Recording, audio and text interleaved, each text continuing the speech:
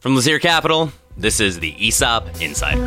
In this 4-part podcast, we will take you through all you need to know about selling your company to an employee stock ownership plan, or ESOPs, as they're commonly known. Now, as industry leaders in the ESOP space, we know there is a lot of noise and, frankly, just poor advice floating around. We here at Lazier Capital have sold over 200 ESOPs, which is a sizable amount more than most any other firm in the nation. And in the year of this recording, 2024, we will close over 40 new ESOP deals.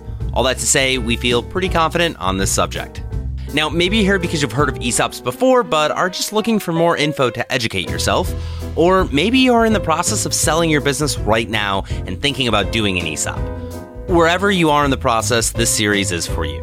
People would quit pre-ESOP for 50 cents an hour. Well, now they're starting to understand that the ESOP's pretty good. Our benefit package is really second to none. The turnover has gone way down, and employees are the hardest thing in the world to find right now. Now, our goal of the show is to not only give you those high-level talking points, but to really dive down and take you through the strategic and emotional business decisions.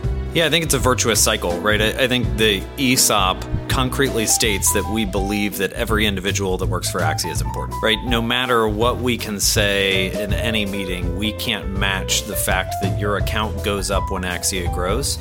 And that shows everybody that we mean it, that each individual is important because we're a people business, because we take time to recruit the best of the best. And so creating that culture that you feel like you are a part of ownership, I think allows for people to feel more comfortable when they are remote.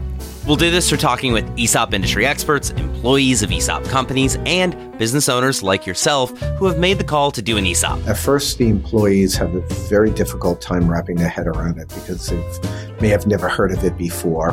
They truly don't understand the value. And then after year one, people have more pride. They have more sense of ownership. They have a sense that they're with us for the long haul.